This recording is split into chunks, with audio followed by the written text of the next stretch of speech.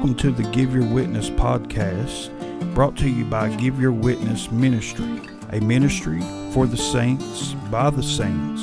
And now, for your host of the program, Billy Ray Parrish.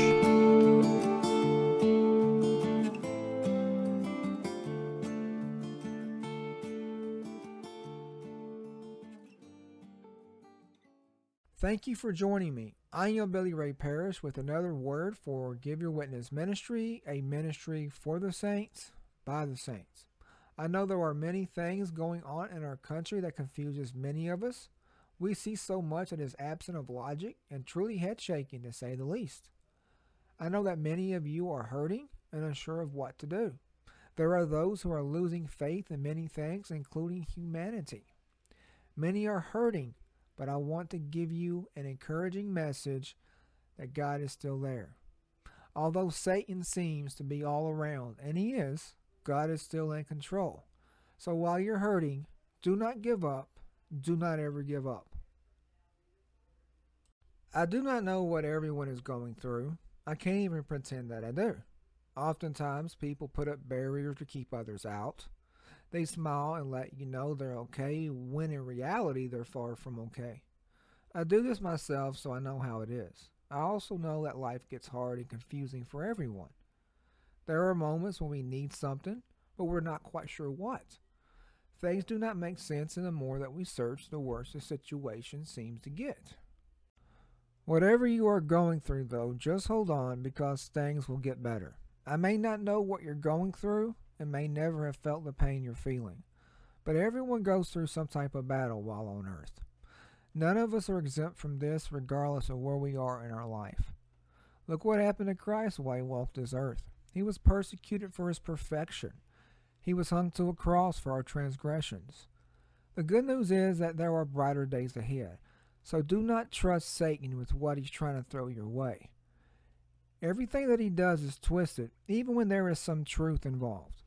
After all, he does have to splash a bit of truth in, because if he did not, he would not be able to keep the attention of so many like he does. Remember what Christ says in John 8:44. Ye are of your father the devil, and the lust of your father ye will do. He was a murderer from the beginning, and abode not in the truth, because there is no truth in him. When he speaketh a lie, he speaketh of his own, for he is a liar, and the father of it. So Satan is the father of lies. That's his nature, and that's who he is. That's what he's all about. He's all about destruction. He's all about interrupting our lives and doing what he can to ruin as much as possible. And there will be many who tell you what you want to hear, but I cannot sit here in good conscience and say that everything will turn out the way you want them to. Honestly, things usually do not turn out the way we want them to, but take it from me, having things turn out the way we want them to usually ends up in a disaster. There have been situations in my life when something turned out exactly how I wanted it to, and by the end of the situation, I was wishing it never happened. There have been different times when a female was involved and I wish it turned out a certain way, and while I got what I wanted, I regretted it later. During these situations, I think God allows things to happen to show us that we do not know nearly as much as we like to think we do. I understand that this may not sound like the picture of God that you've drawn up, but we must remember that God gives us free will. He's a gentleman, and he does not force us to do something we do not want to do. I heard an old preacher talk about one of his sons. He told the story about how his son kept jumping off the living room furniture and onto the floor. The dad knew that his son was going to hurt himself if he kept on, so he told his son not to do this on numerous occasions, but the child kept on. He persisted in doing this.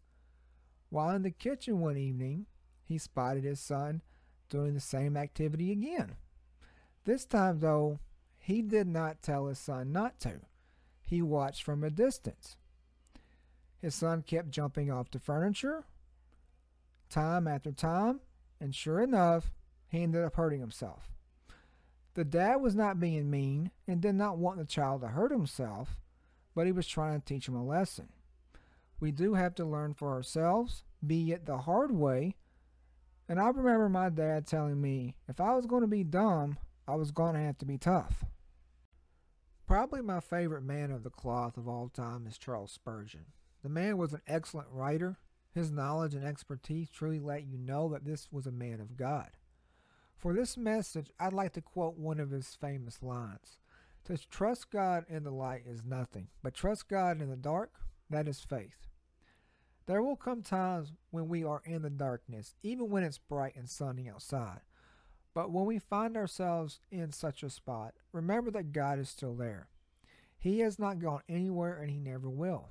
Deuteronomy 31:6 tells us, Be strong and of good courage, fear not, nor be afraid of them. For the Lord thy God, he it is that doth go with thee. He will not fail thee, nor forsake thee. I understand that this is not always easy, especially when we are going through a bad situation. But this is why faith is such a big part of our day. This is why faith must be such a big part of our day. Faith is not something that can only be utilized during a storm, but must always be present. Luke 1:37 tells us, For with God nothing shall be impossible. This is why we must trust God with all things, because he sees what we cannot. He knows what we do not. Too often, we are short-sighted, and trust me, I know this all too well as I look over my life.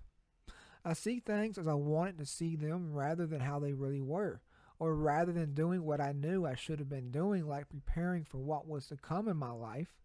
I did what felt right at the time. As people, we have a bad habit of justifying our behavior when in reality, all we did was make ourselves feel good about doing bad. There's a line in William Shakespeare's Romeo and Juliet that sums this up perfectly. A rose by any other name will smell as sweet. This is a reminder that regardless of what label we put on something, it does not change what it is. Labeling bad as good does not change it from bad. I know that many people are not going to like to hear this, but this is sin. James 4:17 reads, Therefore to him that knoweth to do good, and doeth it not, to him it is sin. For me, instead of working and preparing for the next stage of my life or making things easier for myself later on, I did what felt right. Oftentimes, people justify their bad behavior by pointing to what others have done, but two wrongs do not make a right, despite what many in our modern culture say. As Christians, we are to follow in the footsteps of Christ, which means we are to emulate Christ as much as possible. Therefore, we are not to justify our bad behavior with other bad behavior, nor are we to retaliate in such a manner. Romans 12:2 reads, And be not conformed to this world, but be ye transformed by the renewing of your mind, that ye may prove what is that good and acceptable and perfect will of God. Unfortunately, we are out of time for our message today. Thank you for joining me for another good word for Give Your Witness Ministry, a ministry for the saints, by the saints. I am Billy Ray Parrish, and I ask you to please subscribe and follow all of our content on social media and help us spread the word of God unto the end of the earth. Until next time, friends, stay safe and God bless. And as always, God bless America.